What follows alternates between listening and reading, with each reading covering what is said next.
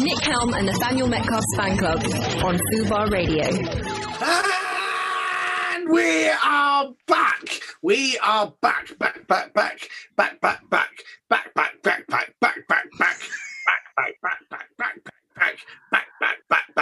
We're back after a 2-week hiatus. We went on holiday. No, we didn't. We didn't. But our producer's gone on holiday. She went on holiday to Malta, where we, of course, are big stars over there. We're a big deal in Malta. And as is proven, we are now number 28 on the Maltese comedy podcast charts. Number 28. Can you imagine that? Can you imagine? I don't need to imagine because we're living it. We're living Number it. 20, yeah. Number 28. That's just a double digit, that is. Yeah. No 3 digits like before. Not barely making the top 300 or whatever. Not 100 and something. 28. That's a proper number. That's something to work with. We're in the top 30. Yes, we're in if the you top can imagine 30. such a thing. Like, what was top of the pops? Top 40? Top 40. We've smashed it. I mean, you'd have to wait a couple of segments before... Who was the one on top of the pops, right?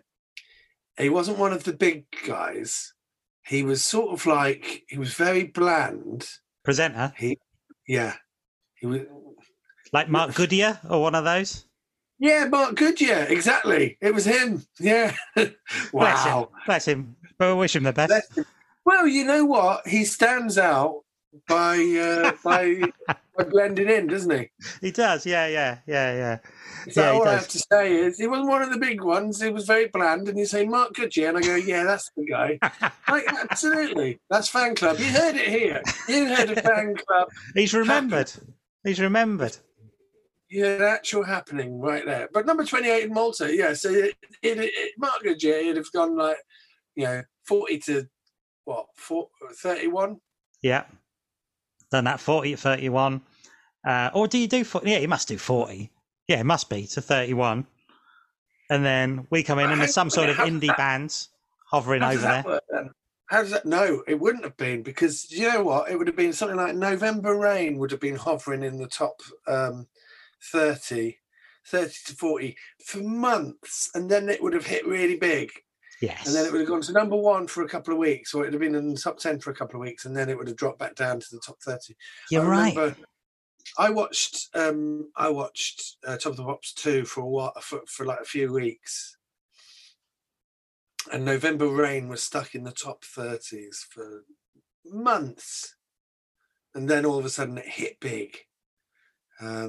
So 40, 39, 38, 37, 36. Oh, yeah. 35, 34, 33, 32, 31. Mm-hmm. Yeah? Yeah. That's 10. Yeah? Yeah. That's 10. It does work. I was just going to do it all the way down to number 1, but I've just realised it does work. It definitely does work. You don't have a 0 in the charts. Yeah, that's right. Well, you got maybe a couple of 0s, hey? People that never made it. That's what and that's what we're not. We're number 28. We're not them. We're not 0s. We're quite far from it. We're 2, which is one of the best numbers you can get. Mm-hmm. 8, which I always like to think of as a racetrack. Yes, true.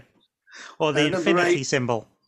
Number 8 is the Scalextric track of all the numbers. So anyway, we're doing really well. That's the point. Anyway, you're listening to the new sound of Fan Club, where the format is we spend the first 15 minutes boasting. Yeah. Then we talk about... do you know what? I'm on these new pills and my brain isn't working as well as it used to.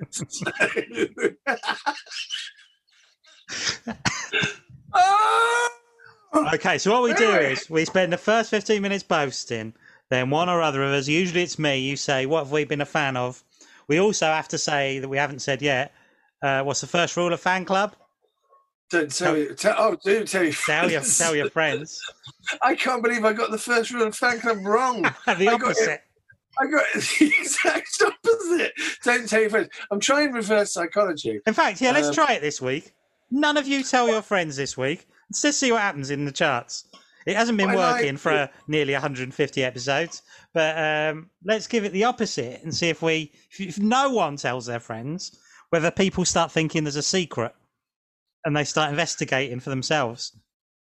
What I find quite interesting is that we've had a couple of tweaks from people in the fortnight that we've had off saying, love the show. Yeah. We've had no one saying, where is the show? No, exactly. They're huge fans, but none of them have missed it. We didn't know that we were going to be forced to take 2 weeks off. Exactly. So we didn't announce it We didn't announce it in the last one we did. We didn't say, don't worry, guys. Don't worry. Back in a couple of weeks. But we expected people would go. I thought this last week. I thought, we're going to get lots of people, aren't we, asking where the show is. Not one. Not one. Well, I suspect that we might never come back. Do you know what I mean? Like, if we never came back, yeah. And I reckon what would happen is, in about 6 or 7 years' time, a memory would be triggered in someone, and they'd go, "Oh yeah, what happened to that show? I used to listen to that every week." And then they'd look it up, and they'd find the last one, and it would be kind of like, you know, a fairly kind of just by the numbers effort, you know, just a bit of a back and forth between me and you. A good guest, you know, but nothing that blew any spectacular. Nothing spectacular. And then we were never heard from again. Imagine that. Who knows? But I was a bit disappointed that there was a lack of a grassroots movement to find out what was going on with us. But, you know, what are you going to do about it? Anyway, first rule of fan club, tell your friends about fan club. Second rule of fan club, tell your friends. And what's the other thing we do at the beginning of each show? Well, we've already done our chart placing. We've done our chart placing already. So that's good. My name's Nick, and this is Nathaniel Metcalf. Metcalf. You're listening to 5-Star Family Fun Size Fan Club. Yes. But of course, our producer has spent her holidays in Malta, so we can only hope that she's been doing some grassroots marketing there and has bumped us up to number 28. I wonder if Irene, our producer this week, has had any chance to try any of the local delicacy chocolates that they have in Malta. Yeah, just an orb of honeycomb drizzled in milk chocolate. Absolutely, they are lovely. They're perfect to eat before you do the ballet. Absolutely lovely. Of course you did. Great. And I imagine you can only get them here through one of those shops that does imported sweets and things. No, they sell them everywhere, mate. They sell them everywhere. Okay. They do. Okay. So keep your eyes peeled. I bet it must have been great being on holiday in Malta and being able to say you produce this show. Because I imagine you get lots of, like, if you can't get a table in a restaurant or something, you can say, "Oh, that's a shame," because I might have been able to mention this to Nick and Nat when I go back and do produce their podcast, Nick and Nat's Fan Club, Fubar Radio. And I imagine the last episode, I reckon, would be something like you know, like the last episode of Seinfeld, you know, where it's just business as usual. Yeah. What have you been a fan of this week, Nathaniel? Well, for the past 3 weeks, I've watched a lot of movies. Not a great deal of things have stood out to me. I have seen some new films, though. I don't know if you've seen them. Have you seen Shang-Chi and the Legend of the Ten Rings? Now, is that something that you have to pay for through your Disney subscription? You can't get it. It's exclusive to cinemas again. No, I haven't seen Shang-Chi. Okay. I feel a little bit like I need a break from Marvel movies after the last big one Yeah, that rounded it all off. yeah. I haven't even bothered watching the latest Spider-Man movie. What was that one? Far From Home. Far From Home, yeah, I watched Homecoming, really enjoyed it. yeah. And then Far From Home came out, and I was like, oh, I don't know if I can be. And then before you know it, they're talking about the next one, and it's like, do you know what? I was never completely absorbed by the bubble, and I'm not. What's Shang-Chi like though? I liked it. It's got a lot of. It's different from the comics. In the comics, Shang-Chi was always much more kind of Enter the Dragon based. And he was working a lot for MI5, and it was a lot more kind of serious, kind of 70s kung fu. It was more Bruce Lee, whereas the film is much more Jackie Chan. So it's kind of fun action, but quite good kung fu with lots of kind of quite comic action scenes. In the comics? In the comics, it's a bit more serious, it feels, or a bit more. He's like, he's great at kung fu, but he might work for MI5 and go on missions and things. So it's not really like that. I'd imagine the Master Kung Fu film might be similar to something like a Black Widow film would be, where you're being sent off like a James Bond who does martial arts. But they're not. It's not like that. The film version is much more kind of mystical East, kind of dragons, kung fu, Studio Ghibli almost version, a sort of Marvel thing. But despite that, I thought it was great. Really enjoyed it. Really thoroughly enjoyed it as a film. And there's a lot going on, and it's also very tied in with everything else. And it's quite. That was going to be my question. But it's like it's a new beginning. It all feels like it's just like, oh yeah, it's seeding stuff. It's seeding lots of things. You get the impression it's like, okay, right.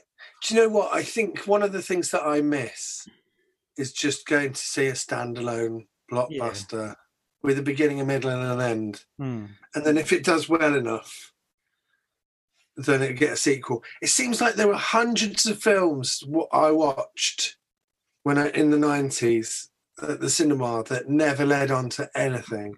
Exactly. And just absolutely, even Judge Dredd with Sylvester Stallone was sort of like just an entertaining movie. I know everyone hates it, but I love it.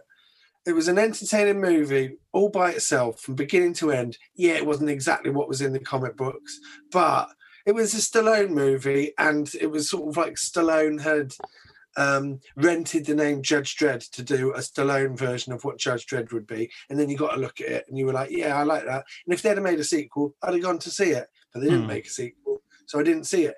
Demolition Man, if they'd have made a sequel to that, I'd have gone and see it. If they'd have made a sequel to Cliffhanger, I'd have gone and see it. They're all Stallone films, by the way. But I'd have gone to see sequels to any of those films. And it's like little things where you see something like Collateral, and then Jason Statham's in it, and he's meant to be the same character as he is in Transporter. And you go, oh, look, there's a shared universe. But you don't need anything more than that. And when it requires so much homework, and I think that is kind of one of the problems that Marvel will be facing, really. It's kind of like they're starting their cycle over again. They're like going, right, clean slate. But you still feel like you've got like 25 films that you've got to watch before you can start to enjoy, Yeah, I think that's true. And I think it's plausible that you could enjoy it without watching that stuff. But you are definitely missing something if you don't. And it wants you to know that stuff. So yeah, there's a very knowing element to it, to be a bit like, oh yeah, there we go. Here we go. It's all tying into this. But even with a franchise that's as streamlined as Fast and Furious, where it's like literally they're the same characters in the same film 9 times, I'm like, I'm not going to go and see the new one because I've got to sit through all the others. maybe the best thing to do with those is to just watch one, be confused, and then try and work it out. Yeah, it does put me off that, and I don't go. So yeah, but you're probably right. I really don't bother with those films at all because it feels too far along. And the one I have seen was the first one, which I understand are very different from what they're like now. But I didn't like it. Didn't think it was any good. So it doesn't feel like I've got any investment to go, oh yeah, I'll get on board with these 10 films. That franchise, I guess, isn't for you. But then, but just in terms of, I know that it's sort of like it's not the way things are anymore. But I do think that, I don't know. I mean, if you say it's like a Jackie Chan type film, I really loved Rush Hour when I went to see that at the cinema. I had to be, I mean, to go back on what I just said, I really loved Rush Hour. Didn't see Rush Hour 2 or 3. I think 3 was a belated sequel, though, wasn't it? It was like... Yeah. I'm pretty sure I saw 2. But not 3. I think I saw 2 maybe on video, but yeah. But I think I saw the first one twice at the cinema. And I guess the third one got made when they were like, come on, Jackie Chan won't be able to do this forever. Let's get Chris Tucker, pay him what he needs, and then get him out of retirement, and then I don't know. But like when you look at, for instance, Adam Sandler movies in the Sandlerverse, like there's a bunch of those films that are sort of interconnected, and you can spot them, but they're like, it's there if you want. And the same with Quentin Tarantino's. There's like a connection to like all of those films. There's like 2 universes in the Quentin Tarantino universe, isn't there? Yeah. There's the real world, which I guess is Pulp Fiction and Reservoir Dogs and Jackie Brown. And then there's the films that those characters are watching in that world, which is stuff like Kill Bill. And there's even like a theory that Uma Thurman in Pulp Fiction goes on to act in the Kill Bill movies. And it's what's her name in Wallace? Mia Wallace, isn't it? Because she tells that joke, doesn't she, about, and says she was in a TV show, and the TV show is actually quite similar to... Was it Fox Force 5? Yeah, and they're all kind of female assassins and things. And you go, and the TV show, she did an audition for a pilot, or she did a pilot, and then we're led to believe that Kill Bill is basically that series that she's talking about in Pulp Fiction. And then there are characters that share the same surname from Inglourious Bastards. So it's kind of like, but it's there if you want. They all smoke the same brand of fictional cigarettes. Mr.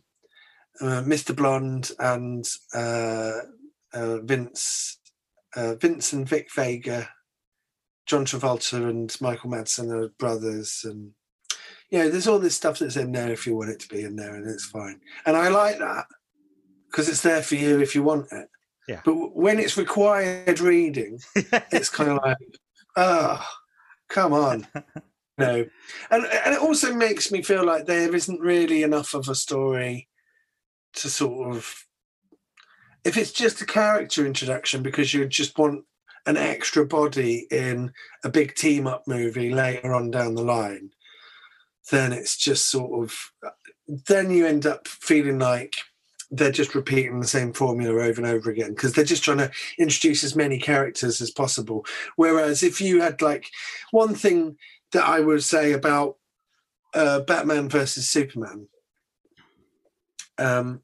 which is a film that I enjoyed on some levels, is that you just jump right in, and Batman's got a history that's all. Yeah, they recap the Waynes getting murdered in an alleyway, but this is Zack Snyder's take on it, and I guess that every film director wants to do their spin on the Waynes getting murdered and little Bruce Wayne witnessing it. Yeah, I guess every Everyone wants to do that. I don't really have a problem with seeing it over and over again, because I imagine in universe, Batman thinks about it at least once a minute, and he'll never let it go, which is what keeps him going.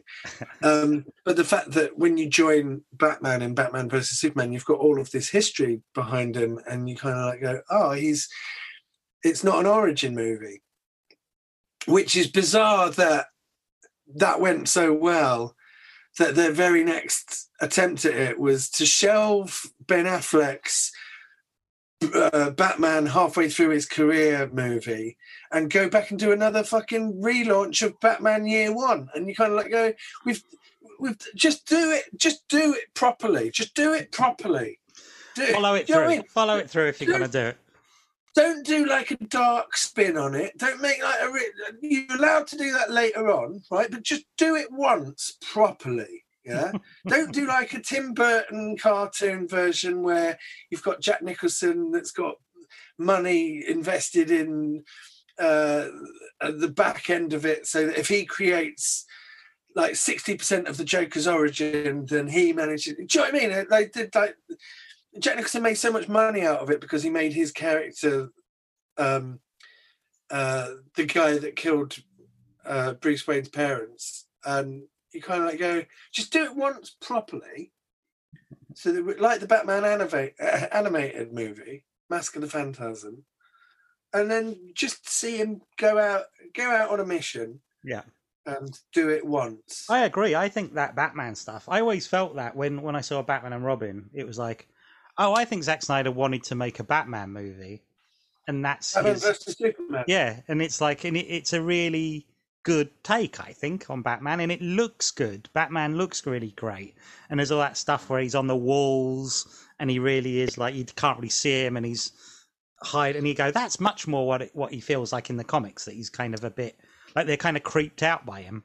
That he's sort of, he's like a sort of presence. Movie. Yeah, it's like a sort of, and cops don't really want to be in a room with Batman either, as much as they want to be in a room with the Joker or whatever. It's just that I like that take on it, and I would have, I would have watched another Ben Affleck Batman movie, and I don't mind Ben Affleck. I think he's all right. I would have watched a standalone Ben Affleck movie, but if all he was going to be used for was to be, part of an ensemble, I think that's fine. But I think that he would have done really well in a standalone movie. Yeah. But all I mean is that what Marvel are doing is they're introducing all of these characters, but they're introducing them all from right at the very beginning. And because they've created this shared universe, you can't join any new characters halfway through their lives because you'd have to explain why they weren't in any of the other movies. So they now have to do everyone. Yeah. But they're all in the same unit. So I find, it's a bit repetitive. No, I can see that. It's interesting thinking of it that way, because all films, like you say, are franchises now.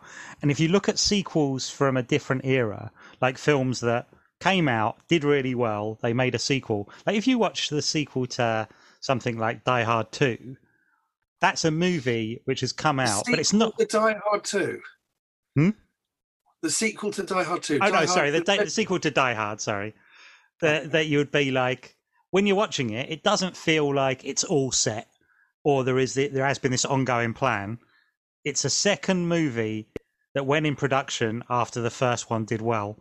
That when they were making Die Hard, they weren't going, oh, what are we going to do in Die Hard 2? It was a standalone movie, and it does. And when you watch them, they do feel different. Like you see those trailers the trailer to Die Hard 2 is filmed first and has bits in it which aren't in the movie, where they've just gone, let's do a trailer and get that out just to let people know it's coming. The trailer to Alien 3 is about the aliens coming to Earth, and it's like, no, it isn't. When it comes out, it's just basically the trailer's there to almost tell people, yeah, we're doing another one, guys, doing another one, and then they sit down and come up with the idea. But I understand, but that's when you get into Star Wars and you kind of like go, well, you haven't planned 3 films. If you know you're making 3 films, plan 3 films. And they know that they're going to do more with the Marvel characters. I just think that the problem with Marvel is they're all very much set in the real world. So you've got a load of superheroes like Fantastic Four and Spider-Man. They live in New York. Yeah, they all live in the same city. So it's like if Spider-Man is up to something, then it would have some sort of impact on what the Fantastic Four are up to. Exactly. Right? But they're already at that point now, aren't they? Because that Captain Marvel was a film where they had to do a film that's set in the 90s and then have a reason for her to, why people don't really know about her. But she's been around, but it's kind of like a secret. And then they have to bring her into the 21st century. So they're already trying to come up with reasons how that's possible. And the fact that she's got so many superpowers that she could like end the final movie, you know. But then they've got the same problem with DC, where Wonder Woman 1984, and it's kind of like, well, Wonder Woman 1984, sure, but you did say that no one has heard from her since the First World War in your last movie. And they're sort of like going, oh yeah, forget about this shared universe. I much prefer the idea that occasionally there's team-up movies and occasionally there's crossovers, but it's like the comic books, and maybe you're reading a different comic this week and there's no real shared continuity, but you just use your characters as and when. That's fine. I don't need it to be like an episodic. It doesn't need to be like EastEnders, and it's episodic, and there can just be adventure, and you need to see the last one for the next one to make sense. There's just sort of like adventures that they go on, and then you use them as and when. Like, that there's a history behind these characters. And when you look at the original Tim Burton films, the Joel Schumacher ones, they were origin stories. They were origin stories for the villains. Yeah. Yeah. Batman was this character that was constant, and then the villains, and you kind of want them to stop doing that as well. Where it's kind of like, oh, Mr. Freeze's escape from prison, which is what they did actually, didn't they? Yeah. So I guess what I'm saying is the best superhero movie that's ever been made is Batman and Robin. That's how it does it right. They should do them all like that. Yeah, they should do them all. Right. Totally disposable. Let's not talk about superheroes. We've got a song coming up in 2 minutes, don't we? So, I guess we just talk until. What else have you been a fan of? You saw Shang-Chi. So Shang-Chi, I saw Annette, which I wasn't really a big fan of. Have you seen that one? You heard of this film? It's the musical film with Adam Driver and Marion Cotillard. Oh yeah, I've heard of this. Yeah, go on. And it's got music by Sparks, who have suddenly taken on, have suddenly become famous again off the back of a documentary, it seems, and are now doing the soundtrack to this movie. And it's it feels like it's an odd movie, and I was up for watching an odd movie, and I feel like, yeah, this is good, this will be fun. And when I watched it, I was just like, nah, it's just like, it's almost like very knowingly a bit weird. Do you know what I mean? And they've got like an animatronic baby in it who's meant to be like a baby in it. It's theatrical, as I guess musicals ought to be. And so you've got things in it like, one of the characters is like this little girl, this little toddler, but she's animatronic, and you're just a bit like, do you know what? And I was I kept trying to convince myself I was enjoying it, but then I was constantly looking at my watch, going, "How long's this on for now?" So it's like an animatronic, like warhorse or something. Yeah, well, there's a little girl in it who is Annette of the title, and she is the child of Marion Cotillard and Adam Driver, but she is played with as sort of I guess not an animatronic necessarily, but a puppet. She's a puppet, a very sort of clever puppet, and quite lifelike and quite. It feels like you're watching something theatrical. Like if you're watching someone puppeteering this on stage, you'd probably go, "Oh, that's neat. It looks real, and the movements are very natural." But when it's in a film where they can stop and edit around it and whatever. There's just this thing where you're just watching a film that just feels like it's almost being weird for its own sake. It didn't feel like I was like, sure, right, got it. Almost like, and it's the kind of thing like if it was in one scene, you'd be like, oh, that's a fun little bit. But it's like you're watching a film with like an animatronic kid in it. And you're like, okay. And then, there's a song. So it's art house. Yeah, I guess. Yeah, but it looks like it's got a hell of a budget to it. It's quite impressive. But I guess that's how you get a big budget, by making the aesthetic theatrical. So all I guess you're building are big theatre sets rather than sound stages. So I guess that's how they do it. So it looks stylized, and I imagine that's how they've done it. So it feels like it's expensive, but it's probably theatrically expensive rather than movie expensive. Right, yeah. And you've got Adam Driver in it, so it's probably like you've probably got a fair bit of budget there where it's like he's a big deal now. He's a star of this film. So, and I was up for it.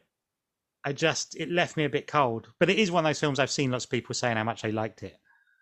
And with the best will in the world, I can't lie. And I was just like, I looked at my watch a lot during the film. Oh, so you've not been a fan of that? No, I can't say I have been a fan of it. No. Well, let's play a song and then we'll find out what you've been a fan of, maybe. We'll keep talking, I suppose.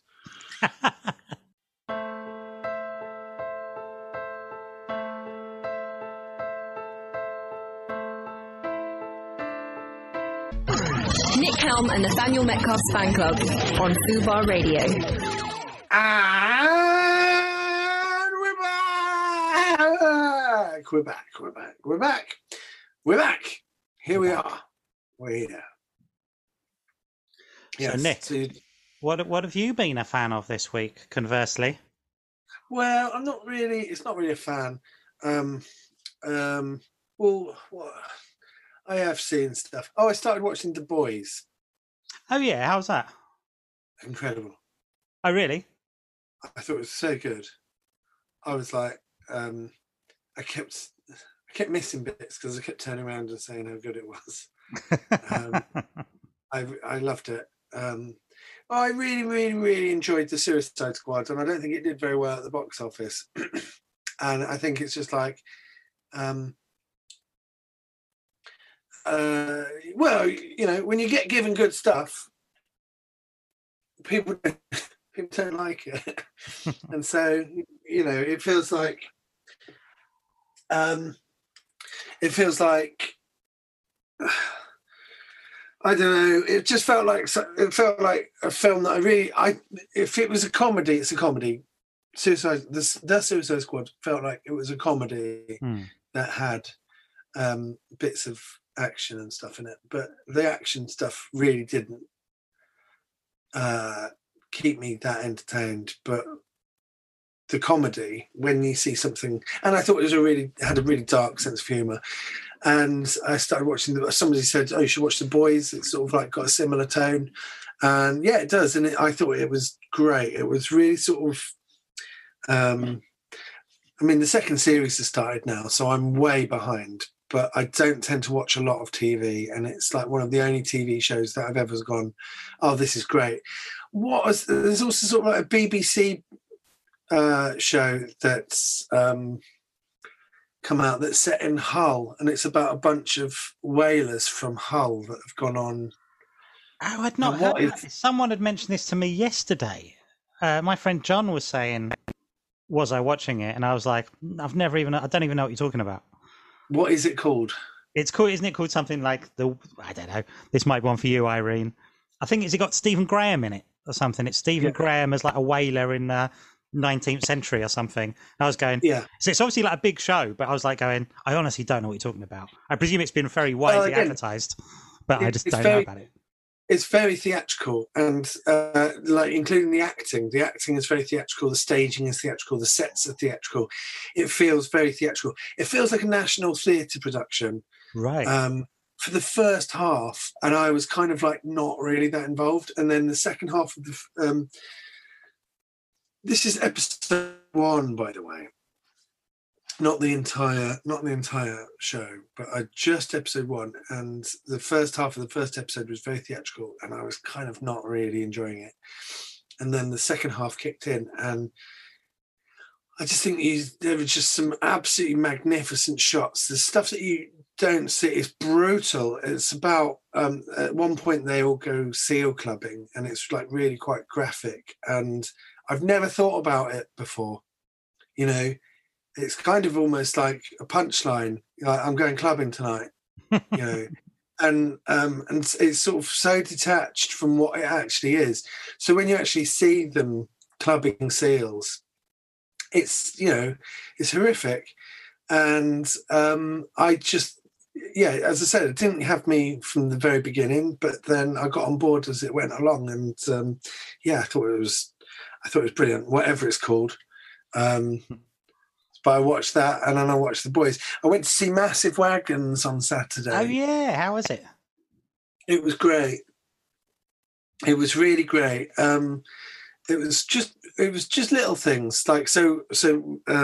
Baz from Massive Wagons was a guest a few weeks ago now, and I've never seen them live. I've listened to their music, and I went along.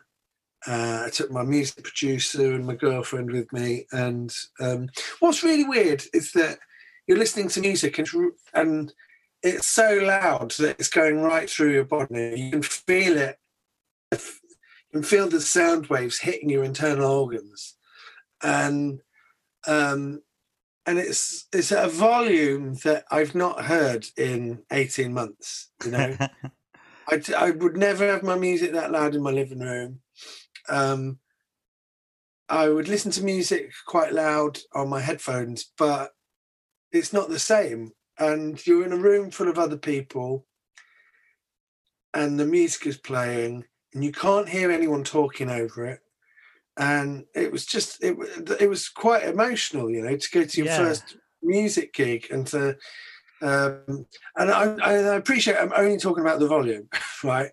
But it was sort of like this quite emotional experience where you realise you're allowed back out to do stuff. Yeah. To do certain things. I haven't really challenged myself in that way, I realise. Like, I've done things, and to be fair, I've probably do a lot of the things that I would have done pre-pandemic. But, like, when I go to the cinema, I tend to go during the day, so it's likely I'm sitting in a fairly empty cinema anyway. Do you know what I mean? It's not like I'm in a packed room ever. And I certainly haven't really done that kind of stuff. I think go to, like, a gig or something. It just sort of feels like... And I don't know how that would feel either. Like, would I be all right with that? Or would I be a bit... Was there an element to it where you felt ever like, oh, this is weird, actually, I don't like it? Or were you very much like... I think everything's weird. I think if you go to the pub and you get to the door and you're kind of like there waiting to be told what to do. Or if you go into a shop and you don't have a mask on, it's kind of like...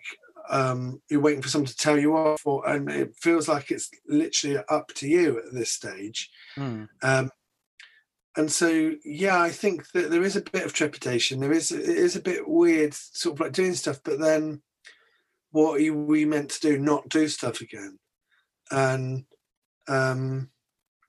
you've got to try stuff until we're told that we're not allowed back out again. It feels like we should be trying to sort of like get on with stuff, I think. Or it feels like that to me. I rarely leave my flat. Yeah. I'm sort of like, I think it's had very negative repercussions on my mental health. The last few months have been like some of the, you know, it's been awful mental health wise for me. I've been really struggling. And I don't think it's all down to lockdown or stuff like that, but I think that it hasn't helped. And I think just what I'll say is I've had the worst 2 or 3 months that I've ever had. And over the last few weeks, I have had the worst couple of weeks through mental health. But the worst, and I went to see the band, and I think they are a great band. And that's why we had them on the show. I love their music. I think they're brilliant. And if this band isn't for you, or you have another band that you like, or you have another thing that you like doing, I just got to say, I went to this thing, but when I came out, I had a complete 180 on how I was feeling. I almost cancelled going because I felt so shit. And I went and I met up with my music producer, my friend Andy, who did all of the music from Uncle with me and has done all my albums with me. And we had a little chat about what we wanted to do and, you know, getting back in the studio and working on new music and new stuff. And then that energized me. And then we went into the gig, and the gig was brilliant. And I left, and I felt like, oh, I've actually got a bit of control over my life again. And I think if you are putting stuff up, if you're scared about stuff, it's all right to be scared, and it's all right to sort of be have feelings of trepidation about it.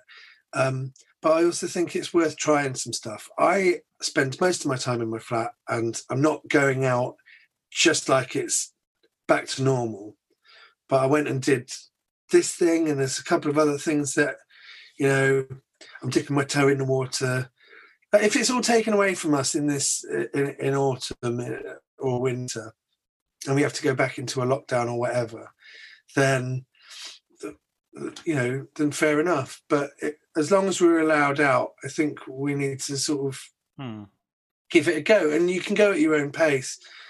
But I realised that I'd really missed this sort of thing. I'd really missed live music. I'd really missed bands. Alice Cooper's tickets for his UK tour next year have just come on sale. And it's like, great. Like, I go and see him every year, and I've missed it the last 2 years. And I just, and it's silly. That man is like half my life. I love him. Yeah. And it's not just that I want good things for him as a human being. And I like, you know, it's like his music has a positive effect on me. It helps me creatively. It helps me emotionally, you know. And so whatever that is for you, if this show is about anything, it's about what do you like? I mean, I know me and Nat almost exclusively talk about films every week. And we've got lovely listeners that that don't know what the fuck we're talking about every week, but sort of make a little list of the films that they should see, or films that they want to see, based on what we talk about. But it also, you should find what it is that you love in the world, and you do that. And going to see live music really helped me mentally, and it meant a lot. I know I got a bit emotional then, but I'm probably going to get a bit emotional again, because I think that we should mention the fact that Norm Macdonald died yesterday. Yes. And you know, I might cry about this actually. But I've spent like the last couple of months, one of the things that's really helped me get by is watching Norm Macdonald. I thought he was such an amazing comedian, and it's really, really, it's so weird. It's really hit me hard. I found out last night, and I had really vivid dreams about it all through the night. And we watched, he made a film with Dave Chappelle and Danny DeVito called Screwed, which is not a great film, but it's not a terrible film. And I'd never seen it. I was going to watch Dirty Work, but I've seen it so many times. And I was just like, well, I haven't seen this one. So I thought, and I almost didn't watch anything because I thought it might be a bit too much. But I enjoyed that. Dirty Work hasn't aged great, but I still think it's, for its time, it's like a time capsule.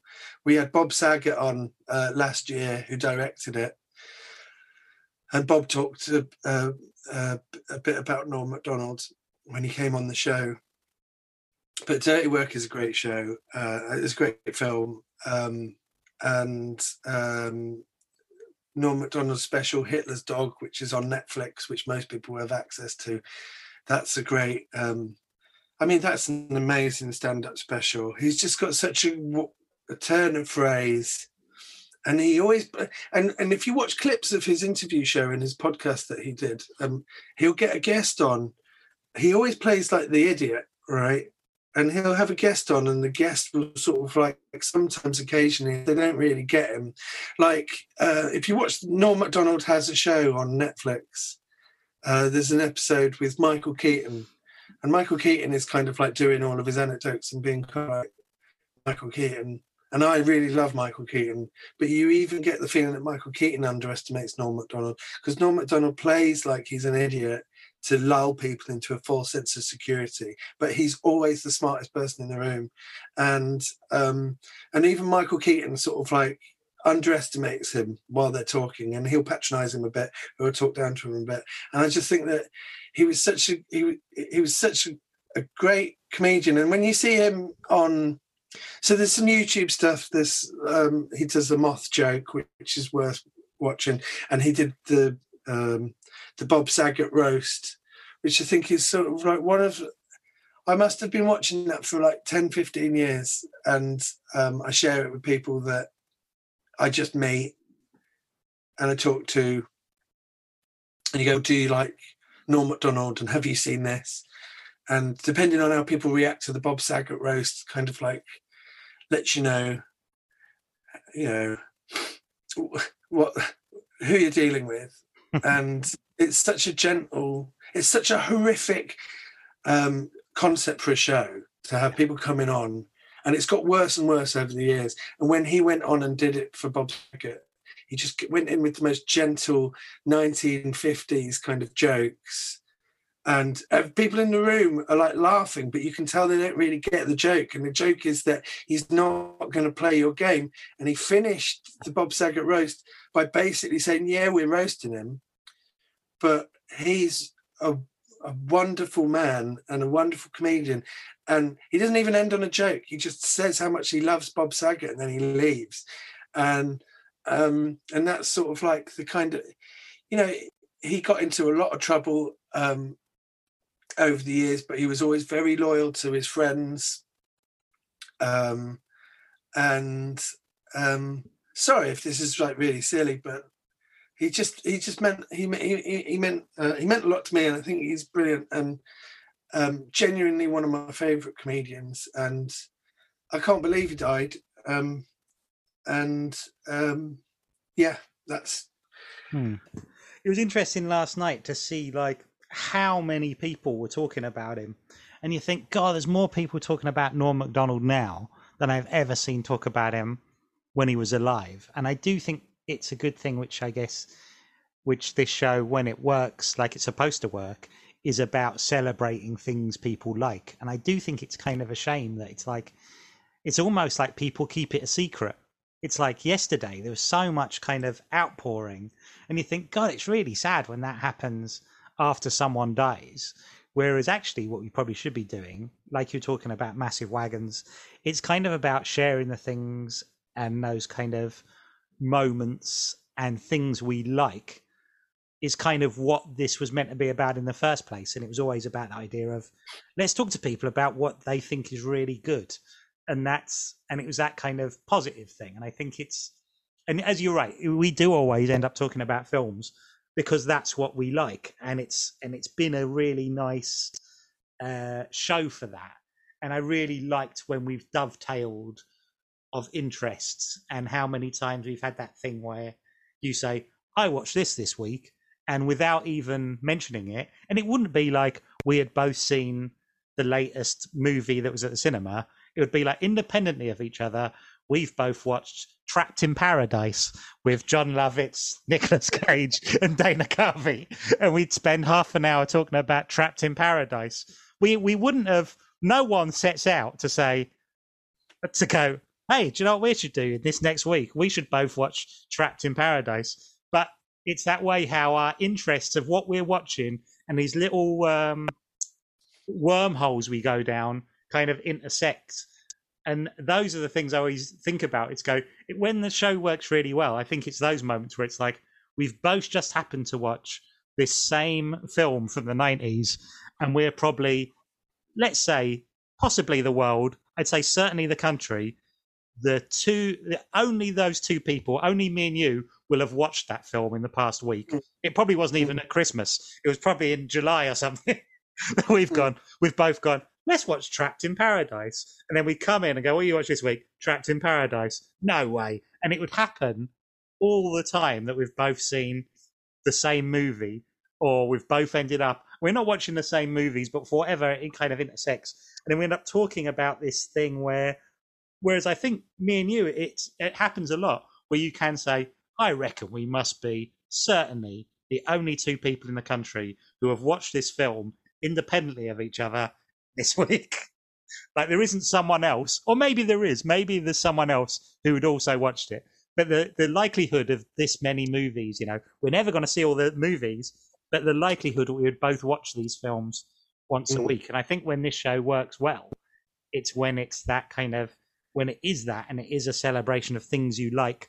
So I think if you do like things, you should tell your friends. That's the whole thing about it, And I think especially things like Norm Macdonald, it was really nice last night. And the amount of people talking about him. And you think, God, well, you could be talking about him all the time. And you could be talking about someone else that you think's brilliant all the time. And it's that kind of, that's what it feels like. Yeah. There are loads of YouTube compilations of kind of like him on subjects. And, he's not always politically correct.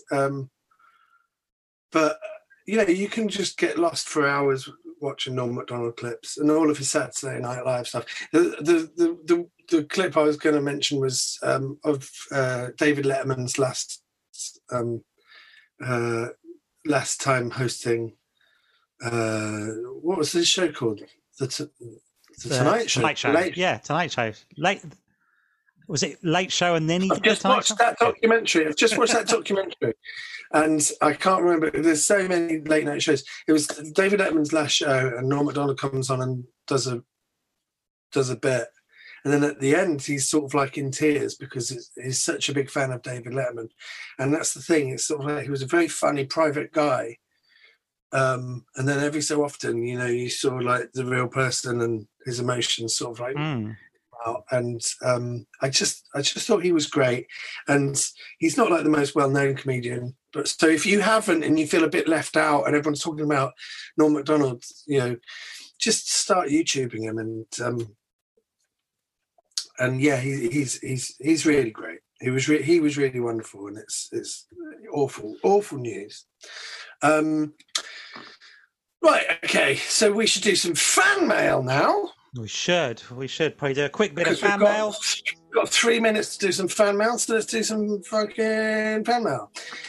Hi, Nick and Nat. Hi, Nick and Nathaniel Metcalf. I went to the cinema this week to see Candyman. It was an utterly brilliant reimagining with a great balance of laughs and creepiness and some fun. And some fantastic cinematography.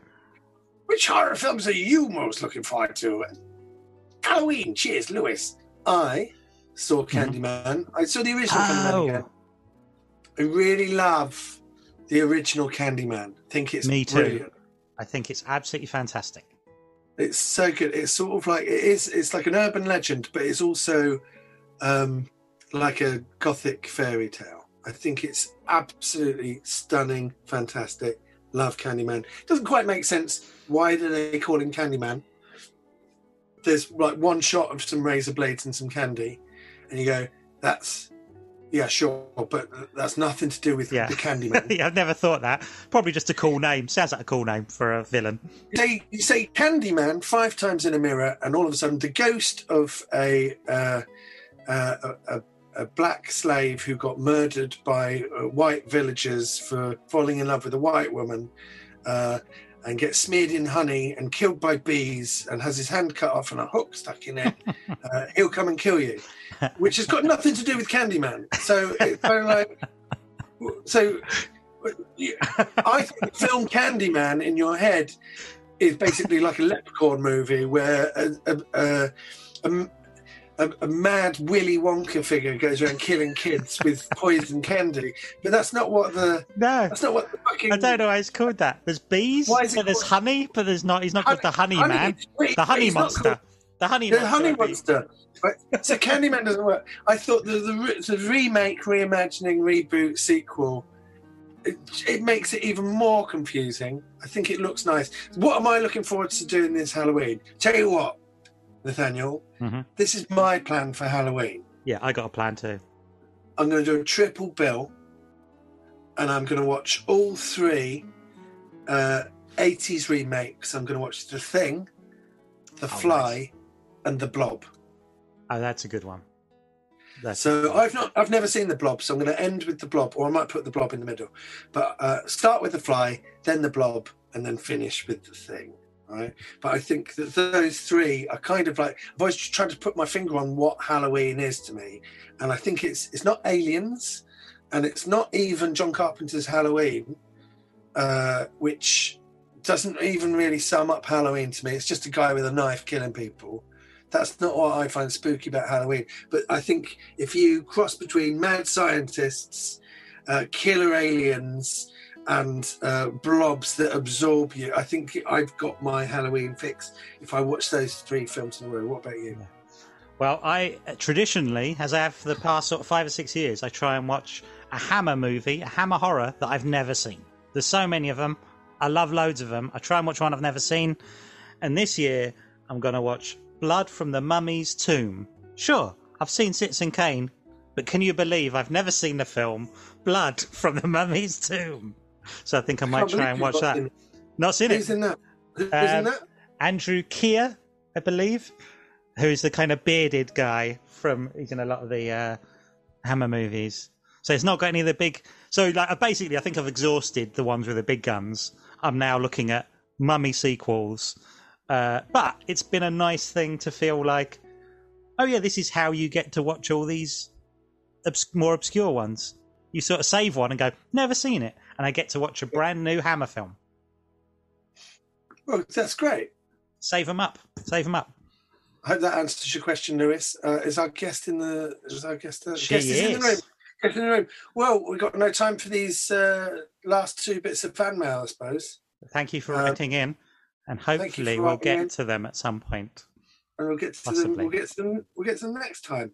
Okay. Right. Well, let's play a song and then bring our guest in. Yeah.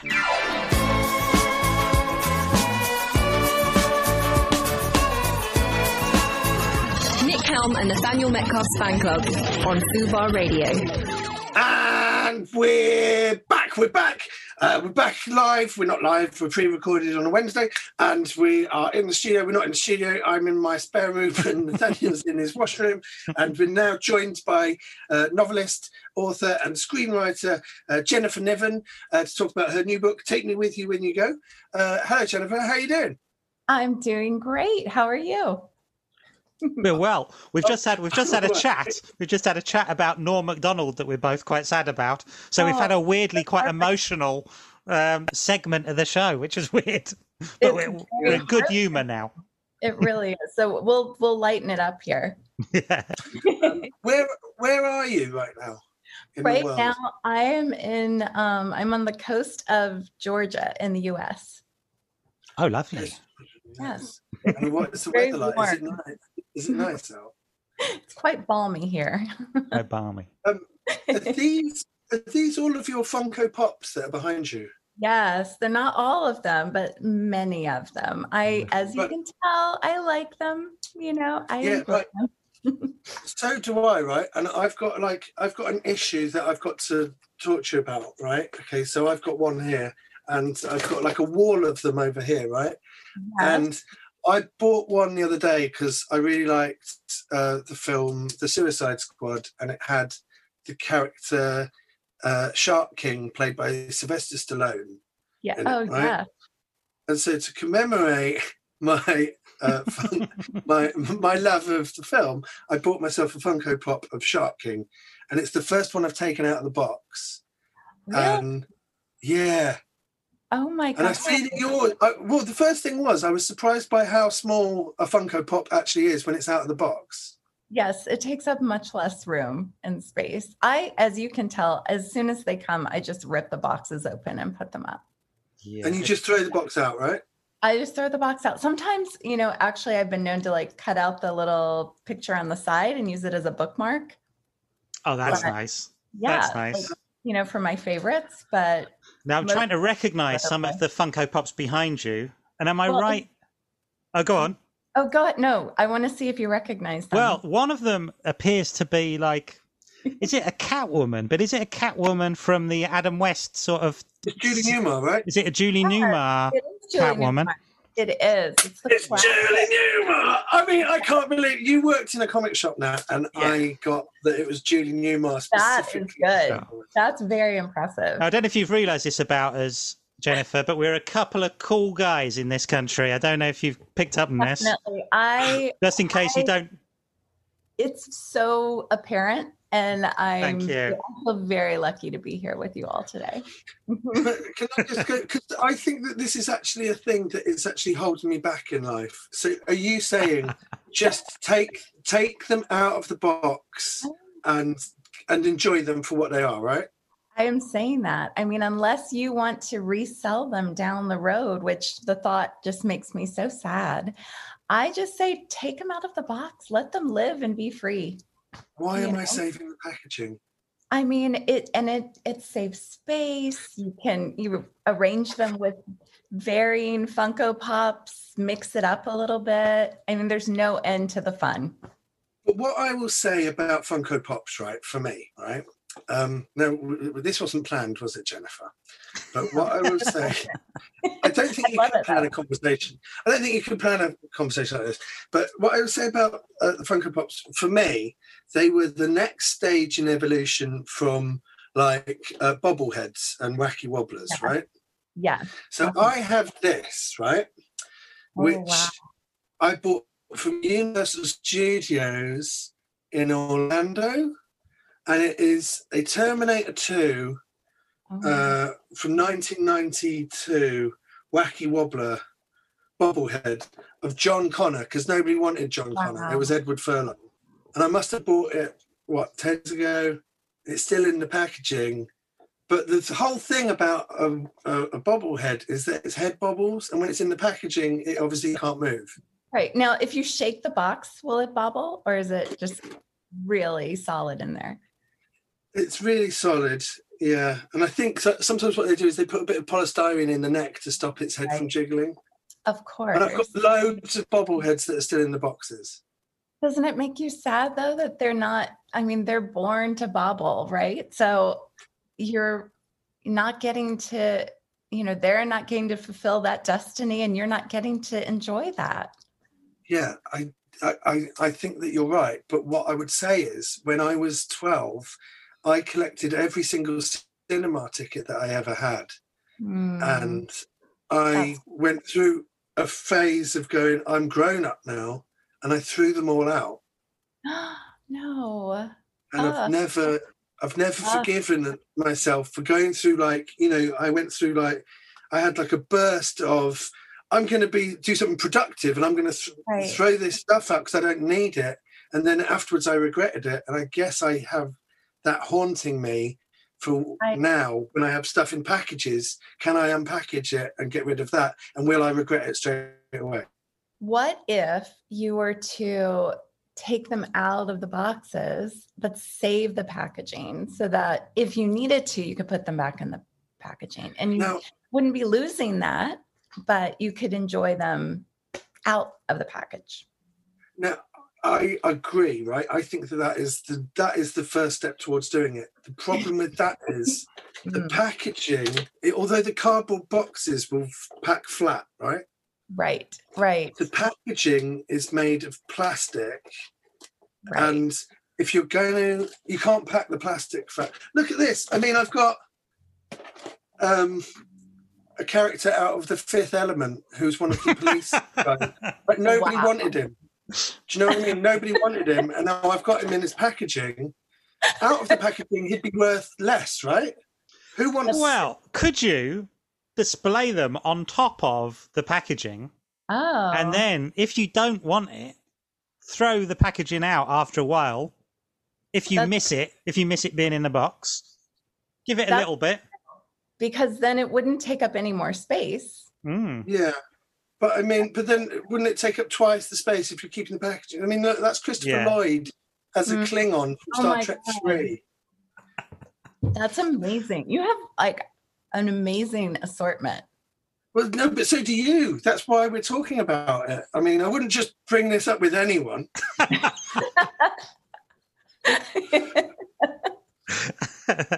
I'd hate for you to go away with that impression. This is just for you. This is all special. I'm going to move it up so you can see more. Oh, yeah. Let's see. This is amazing stuff.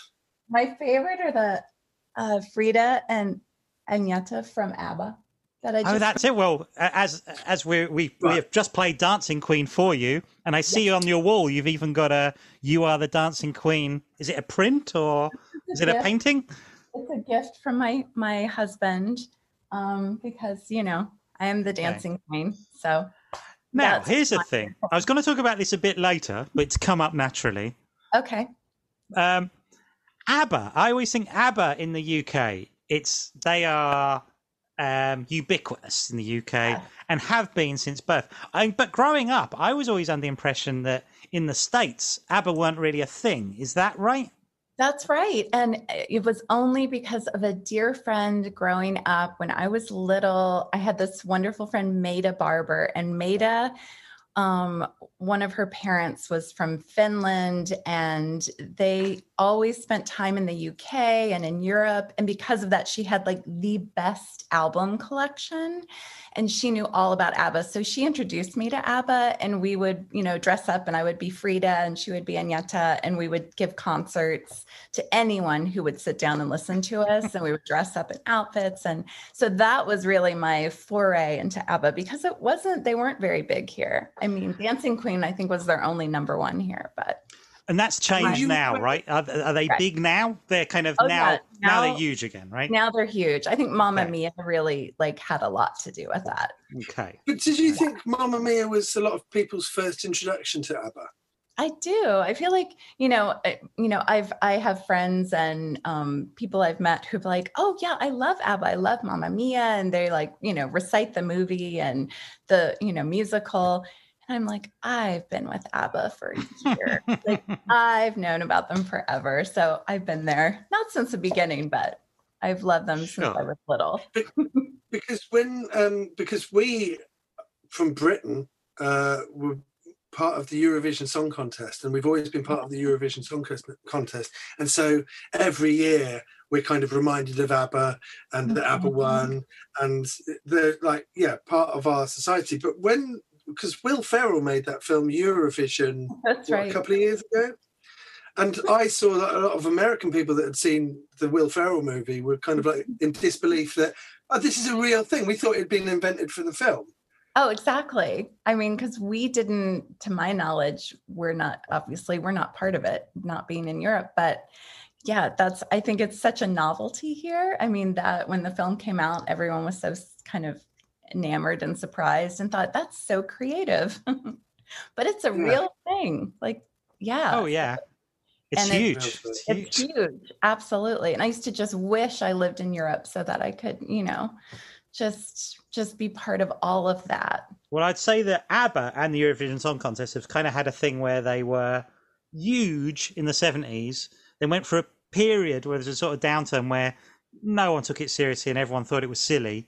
Right. And now suddenly it's sort of had this upswing again and people going, that's quite fun, right? Yeah. Why have we thrown this away?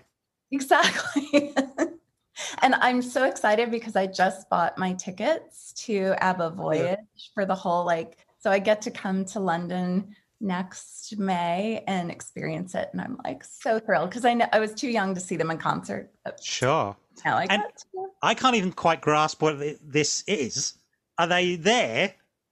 Or are they holograms? They're holograms, but it's, the original members have been, digitized and they've done all the movements, they've sung all the songs, and then they have these digital versions of themselves as they say at the height, of ABBA, when like 1979, when they're all very young. Because I think it was Benny who was like, no one wants to see us this age performing. So I don't know if that's I think that true, they right? do. I think they either I do. see them.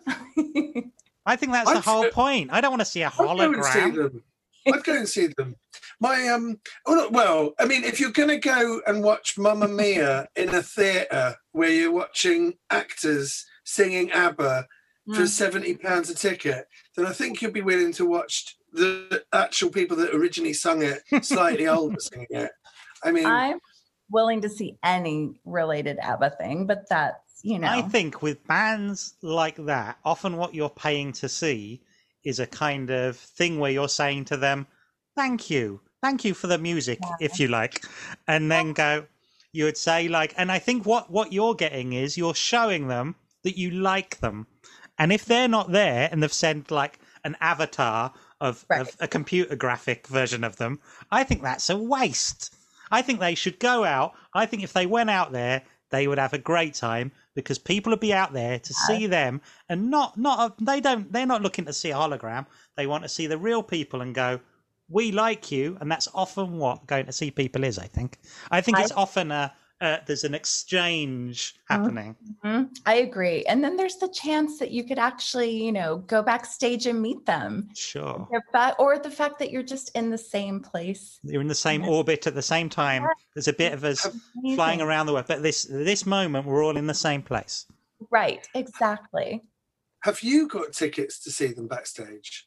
No. Oh God, I wish. My wonderful Swedish publisher, one of them is really good friends with Benny. And when All the Bright Places, they signed All the Bright Places, they sent me a little autograph from Benny and Bjorn. And I was just so thrilled. And then every time I see them, I was on tour in Scandinavia 4 years ago this month. And I was like, now, do you know Frida? Because she's always been my idol. And just the thought of meeting her, and they're like, somehow we will see if we can make this happen. But it has not happened yet. So doesn't mean it won't happen.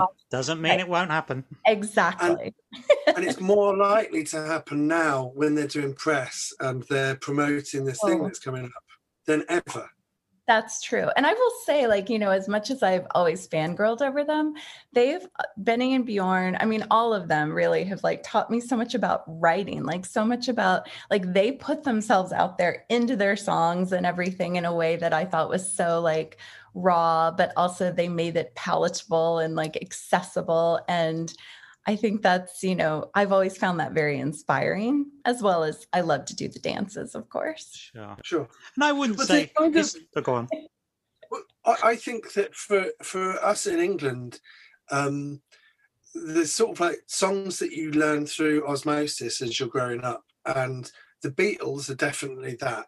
And I think that ABBA are pretty much as close as you get to like the 70s Beatles, where I've got a tiny little niece, she's not even 2 yet, and she's learning to talk. And my mum is a huge ABBA fan, and my sister is an ABBA fan because my mum is an ABBA fan. And now I've got this niece, and if you say knowing me, knowing you, she'll go, aha. And, you know, she's learning to talk through ABBA songs, and she says ABBA, ABBA, and then we play ABBA songs for her, or they play ABBA songs for her.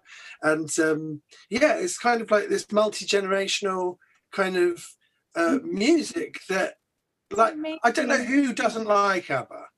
Well, my parents were always so happy that I was listening to ABBA. And then I think once I got into like Cheap Trick and like other, you know, people who are like not quite as, you know, shiny and clean. I remember, you know, my mom just being like, oh God, I knew that was inevitable, but I just wanted, you know, I was like so happy for the early ABBA years with you. Sure. But then I don't want to speak badly about Cheap Trick either. So let's. I'm conscious now that we can go off on tangents, and this show is all about tangents. I am conscious that we've barely spoken about your book, which I do want to do, and then we can talk about something else in a moment. Let's talk a bit about your book. So your new book is Take Me With You When You Go, and it's written with David. Is it Levithan? Levithan, that's right. Good. And it is it's a story of kind of two. I mean, we're kind of shifting gear, but there's two. It's a story of two teenagers, both of brother and sister, both going through a kind of abuse storyline, and it's told. And there's probably a clever name for this. It's just told through emails between them, essentially, and the occasional other thing. But that's and in fact, I'm talking about it. Do you want to talk about it? Sure. It's David, I've always admired and always read, and I just love his work and have loved him. Before I ever got into young adult, I'd started my career in adult novels, nonfiction and historical fiction. And then my first young adult event I ever did was with David Levithan for All the Bright Places, which was amazing. And I fangirled, and he was so gracious and lovely. And then years later, a reader was saying on Twitter, asked me, which author would you most like to collaborate with? And I said, oh, David Levithan, hands down. And David never goes on Twitter, but he happened to see that. And then a week later, I received an email from him saying, be careful what you wish for. And he had attached a chapter, which was Ezra's first chapter. And he said, I don't know if this will go anywhere, but if we want to do this together, I have a rule, which is we never talk about it with each other. So David and I wrote this book about a boy who wakes up one day, a 15-year-old boy who wakes up and realizes his 18-year-old sister is missing. She's gone. It seems like she's taken some things and left the house. And he doesn't know where she is, and all she's left him is an email address. And so we wrote this book back and forth. I wrote B, he wrote Ezra, and we never talked about what was going to happen. So when I was going to ask that, but then I thought it seemed ridiculous that is no way how you've done it. Oh, I know. It seems ridiculous, and that's how we did it. And I've never written a book that way. And I've never done a collaboration in a book before, and David has done many. So I was like, oh my gosh, this goes against everything like I've ever done, but it's so it is just you writing emails to each other, and you've as in character, and you've put them together. That's right. Brilliant. That's right. So brilliant. And it was great because like Ezra would, B never knew what Ezra was going to do. Ezra didn't know what B was going to do. And it was so authentic because I didn't know what David was going to do, and he didn't know what I was going to do. And I'm so proud of this. At one point, David said, I threw him for probably the biggest creative loop of his life with a surprise that I sent him. And he was like, I don't know if that's good or bad, but then he sent me one that was like, it upped the ante, and then we just like pushed each other from there. Yeah, I very nearly asked you if that's how you wrote it, but there was a bit of me thinking, don't ask that, because she'll say, no, you're an idiot. Of course we spoke about it before. Nope. That's how you did it. How did you know it was over? That's a great question. I think that we just kind of knew instinctively. And, I always think like, the pacing kind of in your bones as you're going through a novel. And it's like a road trip in a way. You know where you're starting, you know where you're ending, but, there are all these detours along the way that you don't expect. But there is a certain kind of flow to it. And I think we just kind of knew as it was winding its way to the end. And we actually, I think, had a brief email exchange where we were like, I think we only have about maybe 50 pages left of this. And we were in agreement about that. We didn't talk about what was going to happen in those 50 pages, but yeah. And so I always like to ask about like the technical side of it. So that must be quite good to know that your sort of like working day is done once you've written this email. Yes. It's like, it was interesting because David and I were writing, this started years ago, and we both had many other projects that had to take precedence because they came first. And so sometimes we would go weeks or months without hearing from the other one, depending on what, we were touring, we were writing, we were publishing, all these things. And then sometimes there would be a flurry. And then once we had the contract with Random House, once we sold the book to them and told them we were writing this book, then it became faster because we had an actual deadline. So we had to And it was very satisfying sending it off, because when you're writing a book by yourself, you can't do that. You can only email yourself, and then you have to do all the work. But it was great having a partner. Right. You mean sending your email off for that day, and then and kicking the ball into someone else's court. Oh yeah. No, you can't do anything until you hear back. Right, exactly. There's nothing I could do because I couldn't write ahead, because, I didn't know what I was going to be responding to and reacting to. Wow. And it was funny because sometimes Ezra was mad at B, his sister, and I would read that as B, and it felt very like, oh, David's mad at me, so it felt very authentic to write it that way. I'm surprised you haven't put more of this in the publicity. I think this is fascinating. And also, when you sending it, and presumably you're or maybe, I don't know if you do write like that, maybe he's also the first person who's reading it. Yes. And is there ever a sense of them coming back and saying, hey, listen, can we just change A and B? Not at all. No, the only thing, I didn't know early on if it was going to be a complete, a book told completely in emails. David knew that in his head because he had initiated it. So at some point early on, B is like, okay, Ezra, you need to come here. And, and I was trying to get them in the same place. And Ezra wrote back and was like, no, I'm staying here. And so I knew then, I was like, okay, we're staying in email form. So the only way we kind of communicated about, that was through Ezra and B, not through David and Jennifer talking about it. Yeah, that is interesting.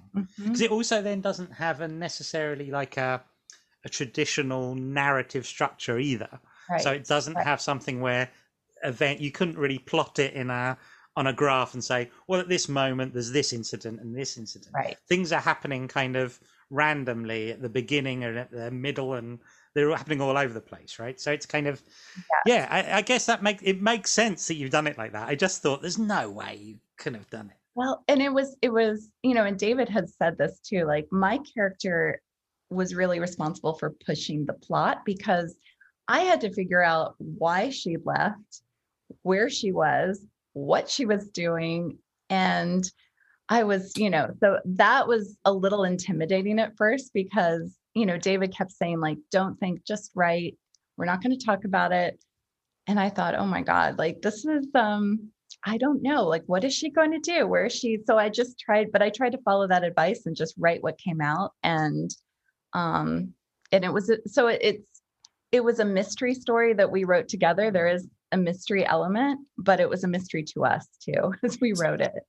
So in the past, you've written like historical novels. Yeah. Yeah.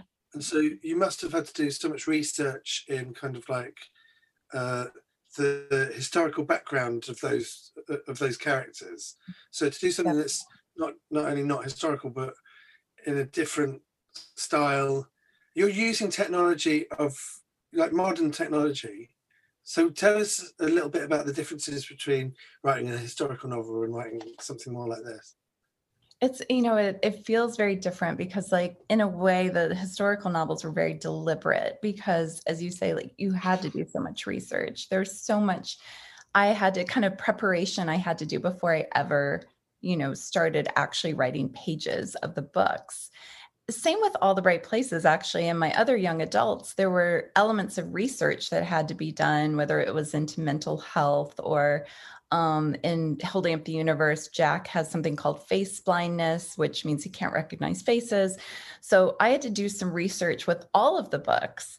So with this one, there is this element of abuse.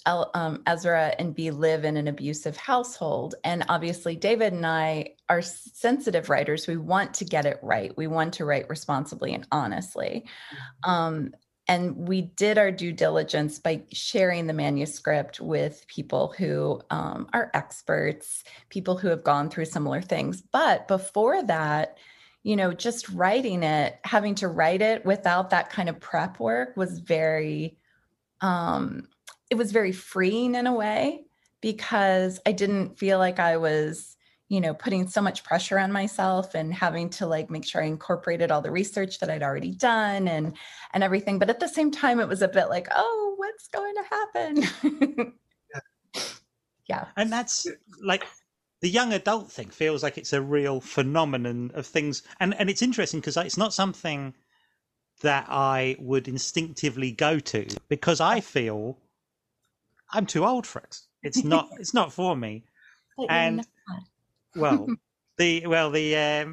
and I think but now it feels like such a kind of huge sort of publishing phenomenon. And it's not a genre. It's just literally like, it's for that age group. And it's sort of, a lot of it was quite surprising where it does have things like, it has got bad language in it. It has got kind of sex in it. It has got, they're not children's books. And it's like kind of, it does feel like an odd thing to read. And you go, oh, this is interesting. And it's not really what I would go to normally. And I was thinking about how you wrote those things and thinking, I feel that if I was trying to write for an age group that would be 14 to early 20s, that I would be terrified as someone who is 42 now. I'd be thinking, I would be frightened I would write something ridiculous that a 14-year-old would read and go, who is this old man who's telling me about things? How do you get into that mindset? Me and Nick come from a stand-up background, and I think what's interesting is we're only usually ever talking about ourselves. So we're talking to an audience through ourselves. But when you're inhabiting characters, do you ever worry that you're going to say something or that feels kind of, does this feel authentic to a 14-year-old reader as a character as well? Just like, would they hear that voice and think, oh, that's me, or I can relate to that. That's like my friends. Or do you feel like, can I do that? It feels like the world changes so quickly that I think getting into that headspace of someone who's 14, I can get into the headspace of someone who was 14 in 1994, but not necessarily of someone who's a 14-year-old in 2021. Well, I think that there's certain things that are universal no matter what the time period. I think that, the need and desire to be seen and heard and to know that you matter and to know that your voice is being heard and, to be loved, to fit in, to be accepted, to know you're not alone. I think all of those things are universal no matter the time period or where you live. And I've certainly discovered that with my books because those are messages that tend to be in all of my young adult books. And even more so after I did All the Right Places, because I realized how much readers need to hear that. In terms of being authentic, I mean, when I first wrote All the Right Places was my first YA, and when I was thinking about it, if I thought about it too much, I was getting like, oh shit, like, I don't know. I haven't been 15 for a while. So maybe I can't, although inwardly, I think I'm kind of always 15, but I think you have to just be true and honest and write honestly and out of your heart. And that's what I try to do with all my books. And I think that it helps to be in touch with that inner child and also to remember all those feelings. I think we still carry a lot of the feelings that we had when we were teens. We carry them into adulthood, some of the ones that I was just listing. And I think tapping into that and really in an honest way, I think that really helps. It also helps to have young readers, like people in your life you trust who are of the age group who can go, okay, yeah, that reads organically and that seems real, or maybe this seems a little bit like too adult, in the way they talk or whatever. But I will say one more thing, like I have found the readers of young adult, and actually about 55% of readers of young adult are adult, but my readers who are in the age group are the smartest, most discerning, shrewd, passionate readers. And I think that's one reason there's so much smart young adult being written, because our audience is very smart. Oh yeah, I don't doubt that. It's more that I was just trying to think, it's more I'm thinking of myself, just trying to almost mold my brain into, could I write for a 14, 15-year-old? Or would I just imagine they would think, who's this? Who's writing this? And I just in the idea that I'd half imagine I might write something in a plot, And the character would go, but why on earth would they do that? They just go on this app that I've never heard of. And that's how they do that. And I'd be like, right, okay, there's an app that does that now. Whereas, like, I mean, when I was 15, the idea of an email would have seemed quite like, what's this? Yeah, something futuristic, sci-fi, like it's completely. And, you know, and a lot of why authors will write, you know, period pieces because, you know, they grew up in the 80s or the 90s, and that's one way to do it. But I also think too, like, I try not to date the books too much in terms of current slang, or, you know, we kind of talked about that with All the Right Places, like, would Finch say this or would he say that? And I want to keep it more classic, I guess, because you know, slang and things like that are going to kind of go in and out of fashion. But I think as long as you can get into the feelings as much as possible. It's a knife edge as well, isn't it? Because it's kind of like you want to kind of like appeal to young adults, but at the same time, if you pander to them, you know, I remember stuff when I was young that I read that felt like, well, we don't talk like that, or that's not genuine or authentic. But then, and you don't want to do something that's so of the now that it's out of date by the time it's even published. Right, exactly. So I guess that when you come into making historical novels, that actually helps a lot, doesn't it? It does, because then you really are immersed in that time period, and you have to write up that time period. You know, you have to look up, you know, swear words to figure out, like, was this actually in use in World War II, or, you know, whatever time period you're writing in. And my nonfiction also was set in 1913 and then 1921. So I had to, even though it was nonfiction, I still had to, you know, kind of do that research as well. So yeah, I think it's so interesting, just the difference between starting with kind of historical things and then going into this very modern, you know, world. The other thing I was wondering, but when you're looking back, you can see what stuck. Whereas when you're in the moment, it's kind of like, what's flavour of the week? Do you know what I mean? And you can see stuff that's kind of like, oh man, when you look back on it in hindsight, you can kind of like go, well, we vaguely did that, but I think that was maybe fashionable for a month. Yes. Exactly. Whereas when you look back, you go, something like ABBA, you go, that sums up an entire decade. Do you know what I mean? Whereas we had like Bay City Rollers, and that was kind of like, they were not quite one-hit wonders, but they weren't around for that long. I loved them when I was little, though. The Bay City Rollers. Oh my God. My cousins and my older cousins introduced me to the Bay City Rollers, and we would, of course, pretend that they were our boyfriends, and they would give concerts for us. And I just remember my cousin, one of my older cousins, was so obnoxious about it because she was always dating Leslie. And of course, he sang almost every song, and she would be like, oh, here's another one he's singing for me. Here's another one he's singing for me. It was just so upsetting, but it was fun at the time.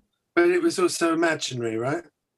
Oh, yes, definitely. Yeah. So you had that, you know? Yes. So you wrote Velvet Jean Learns to Drive, and that was based on a short film that you made. Yes. A short film I made in film school that was actually based on a short story of my mother's, because my mother was also an author. And I paid her $1 for the rights, and it was my thesis film at AFI, American Film Institute, and we won an Emmy for it, a student Emmy, which was so exciting. And then I just knew that I wanted to write something more with Velvet Jean one day because I loved her character.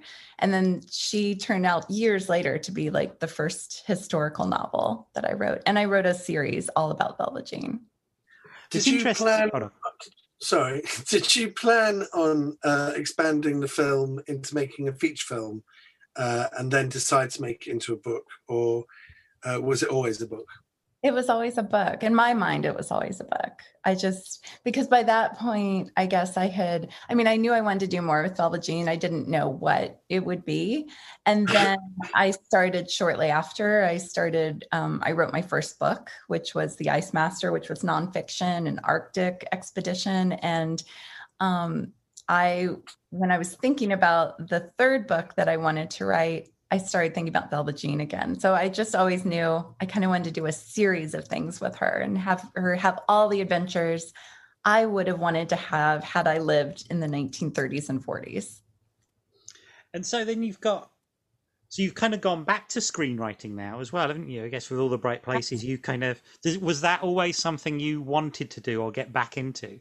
Not really. I mean, it's funny because I actually went to film school because my mother had such wonderful writing advice. And she used to say, you know, I don't think anyone can really teach you to write. They can teach you certain mechanics and certain tools and things like that. And she said, you know, if you really want to write, maybe, you know, something like screenwriting could be a great discipline because it teaches you about writing succinctly, making every word count, writing dialogue, writing visually, and all of that can, you know, you can use it for screenwriting, but you can also use it for books. And so that's why I went to film school. And I just, you know, I always knew the book writing was my first love. It's where I felt more free.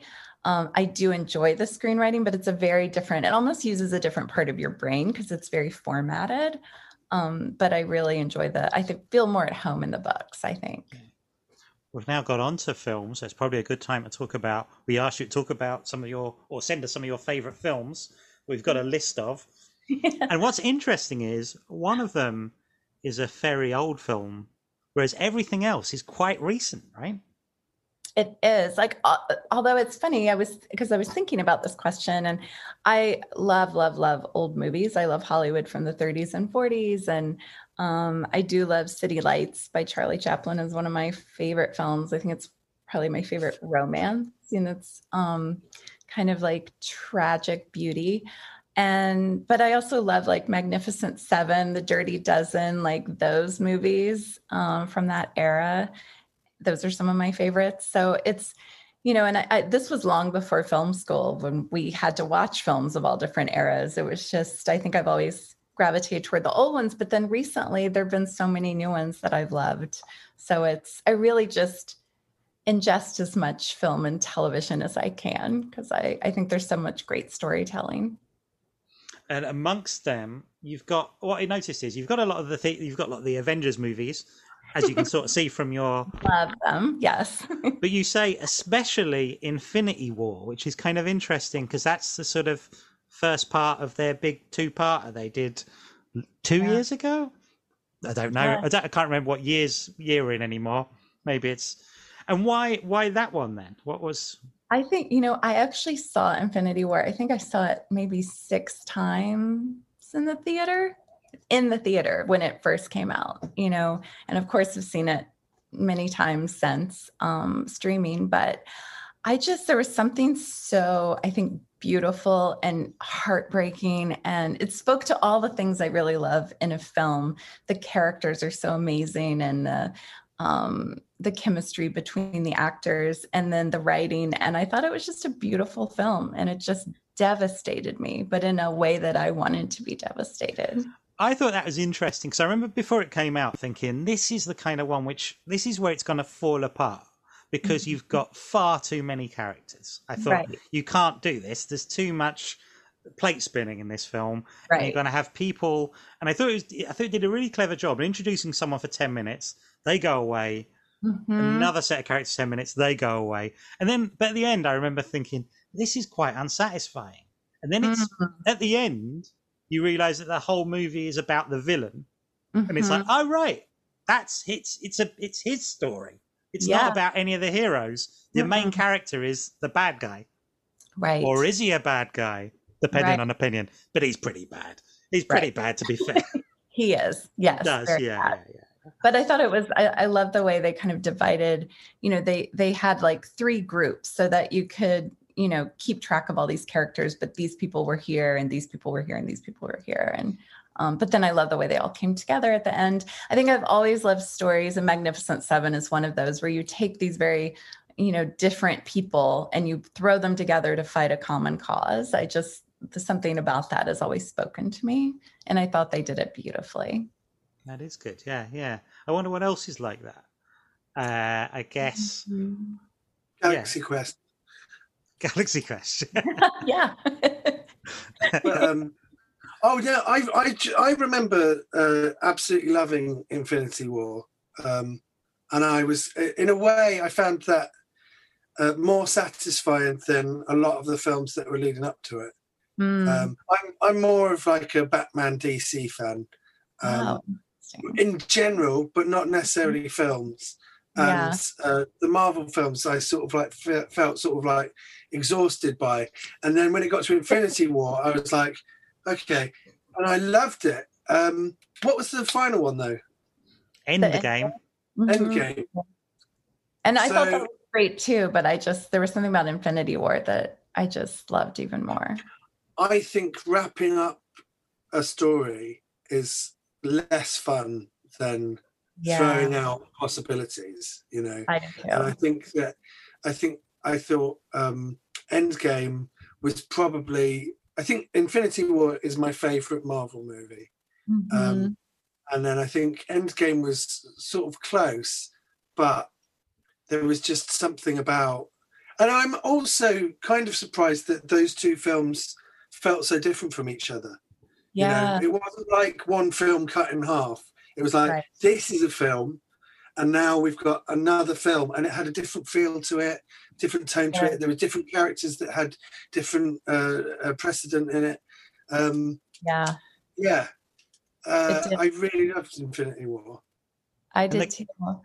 And the characters in Take Me With You When You Go, they mention the sort of Marvel heroes come up several times during the sort of reference points of people asking each other, like, who's your favourite or who do you most relate to is the... And it's funny because I've kind of collected comics since I was a kid, but I rarely think like that. I was going, who do I relate to? Who do you... I've never really thought of it like that. I suppose... But that's like the main point that Marvel made, right? When Stan Lee was making them, he was thinking, because I'm not like an expert. Nathaniel worked in a comic book shop, and I stopped looking for stuff when I found Batman. So I was just like, "There's Batman, that's fine." But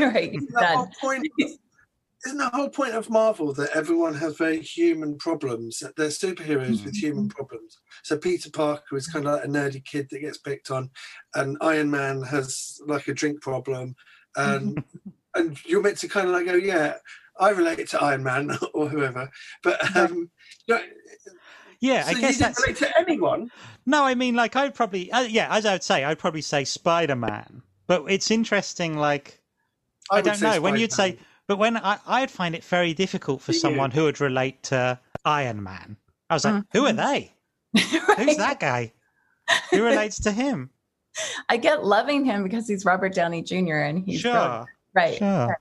But it's, and I think there's something inspiring in it too, because I mean, and that's true of, DC as well. But I mean, when Captain Marvel came on, I was like, oh my God, I want to see this a million times because I love Captain Marvel. I love Black Widow. I love their strength and their, but their humanity also. And then I love Thor because he's so funny and, he's Chris Hemsworth. I mean, clearly. So, but I think there's something in all of them that's just kind of evokes that, oh, I can relate to this, but I also want to, be like this, or I wish I were that brave, or maybe I could be that brave. Okay. So who do you relate to out of all of them? Probably, Captain Marvel's my favorite. So I would probably say her, although I also love Black Widow. Maybe both of them in different ways. Okay. Interesting. Here's another thing. In Take Me With You When You Go, I was struck by those email accounts. Are they? Do you have them? Does the publisher have them? I do. Okay. So I was thinking, have you had people email them? And that's a really good question. I should probably check. You haven't checked.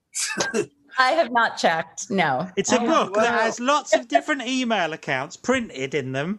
And I was thinking, oh, this is interesting because surely the people reading it will be intrigued enough to see if they even get a undeliverable bounce back. And then you think someone else who's getting an undeliverable bounce back might go, well, I'm going to have that. Right. And then they are getting correspondence. So it made sense. But it's interesting. Part of me was thinking, that seems remarkably incurious. I reckon, like, maybe it's better to wait a couple of months and then see what you get. But that's an interesting idea, right? That you have these. That's like the Ghostbusters helpline, where they had like an answer phone message, so that you could phone the Ghostbusters, and they'd say, "We're out on a mission right now." We can't do anything. That may be something that you could think about in the future. Very good idea. Well, we're almost out of time with you, Jennifer. I'm going to throw you over now to Nathaniel, who is going to play with you the world famous, internationally renowned game, Better or Worse. Nathaniel, explain to Jennifer what that is. Well, Better or Worse is a game in which you have to say whether the next person on this list is better or worse than the person before, based entirely on my opinions. And now I've already had an insight into this because I've done a special one this week for you. So I've made it all superheroes. So I've got a superhero better or worse. But it's not who you think is better or worse. You earn points based on whether I think they're better or worse. Oh, so I have to intuit what you think about. Yeah, exactly. Okay, got it. Okay, beginning with Spider-Man. Is Wonder Woman better or worse than Spider-Man? Better. Ignore me, by the way. Well, he might help. It depends. He knows me better. Oh, okay. But I don't have the answers. He doesn't have the answers necessarily. Okay, but you did say that you most relate probably to Spider-Man, so I would say worse. Worse is correct. Captain America, better or worse than Wonder Woman? Better. That's a good one. In fact, I'm going to say better. I'm going to say better. Yeah, so there's 2 points. Okay. Superman, better or worse than Captain America? Better. No, I think worse, actually. I'm not a fan of Superman. Worse. This is just me muttering to myself, isn't it? Yeah. He's better. Better. Better, really. Superman better. Okay. Sure. Okay. Thor, better or worse than Superman? Well, I have to say better because he's Thor. I have to inject myself in there. Worse. Oh, what? Oh, yeah, I'm afraid so. Okay. Batman, better or worse than Thor? Better. He's better than everyone. I'm afraid you're going to say better. He's better. He is better. Iron But Man. he's better than everyone. He's better than everyone, not just Thor. Iron Man, better or worse than Batman? Well, I think you're going to say worse. He is worse. And is worse, even though he's technically. But it's a high. I mean, it's a high card. It's a high card. It's a fun version of Batman, though, isn't it? Yeah, it hurts to say I'm these. sorry. But You don't. It's only my opinion. You can still express your own opinion. This is It's fine. okay. I don't want to diminish any of your opinions. Come on. Okay. The Incredible Hulk, better or worse than Iron Man? Better. Better. Of course it is. The Green Lantern, better or worse than the Incredible Hulk? Worse. Worse, yeah. Obviously. The Flash, better or worse than Green Lantern? Oh gosh, better. Better. Black Panther, better or worse than the Flash? Better. Better. I mean, he's the Black Panther, definitely. That's a pretty good score. You've got an 8. Yay! That's a good score. That's a good score. You got a respectable 8. Okay. That's good. Do I win? pretty good. Do I win something like a Funko Pop? You win one of Nick's Funko Pops that he's You going win. to. In the box? Is it Yeah, he's in going the to send. You in the packaging to one of my Funko. You win a bookmark, Jennifer. Yeah. You got an 8. which isn't as good as Helen Lederer with 10. It's not as good as Dane Baptiste and Marina Sirtis with 9, but you are as good as Baz from Massive Wagons with 8, and you're better than Stina Skopoulos with 7, Jamie Adams, Carl Gass, Izzy Sitting, Miles Jupp with 6, Sarah Gibbs, Laura Jean Marsh, Steve Boucher with 5, and that's it. But they got 5, that's rubbish. So you're right bang in the middle there. You did very well. That's slightly above average on percentages. I'll take that. Okay. Slightly above average. So congratulations with your book. Congratulations with your career. Take Me With You When You Go came out at the end of August. It's out now. And Jennifer Niven, welcome to the Fan House Clubhouse. Thank you for your time. Thank you. I've been Nick Helm. This has been Nathaniel Metcalf. We've been talking to Jennifer Niven. Everyone out there, look after each other, look after yourselves, don't do anything silly, and respect people's boundaries. There you go. Good advice. Goodbye. Sure.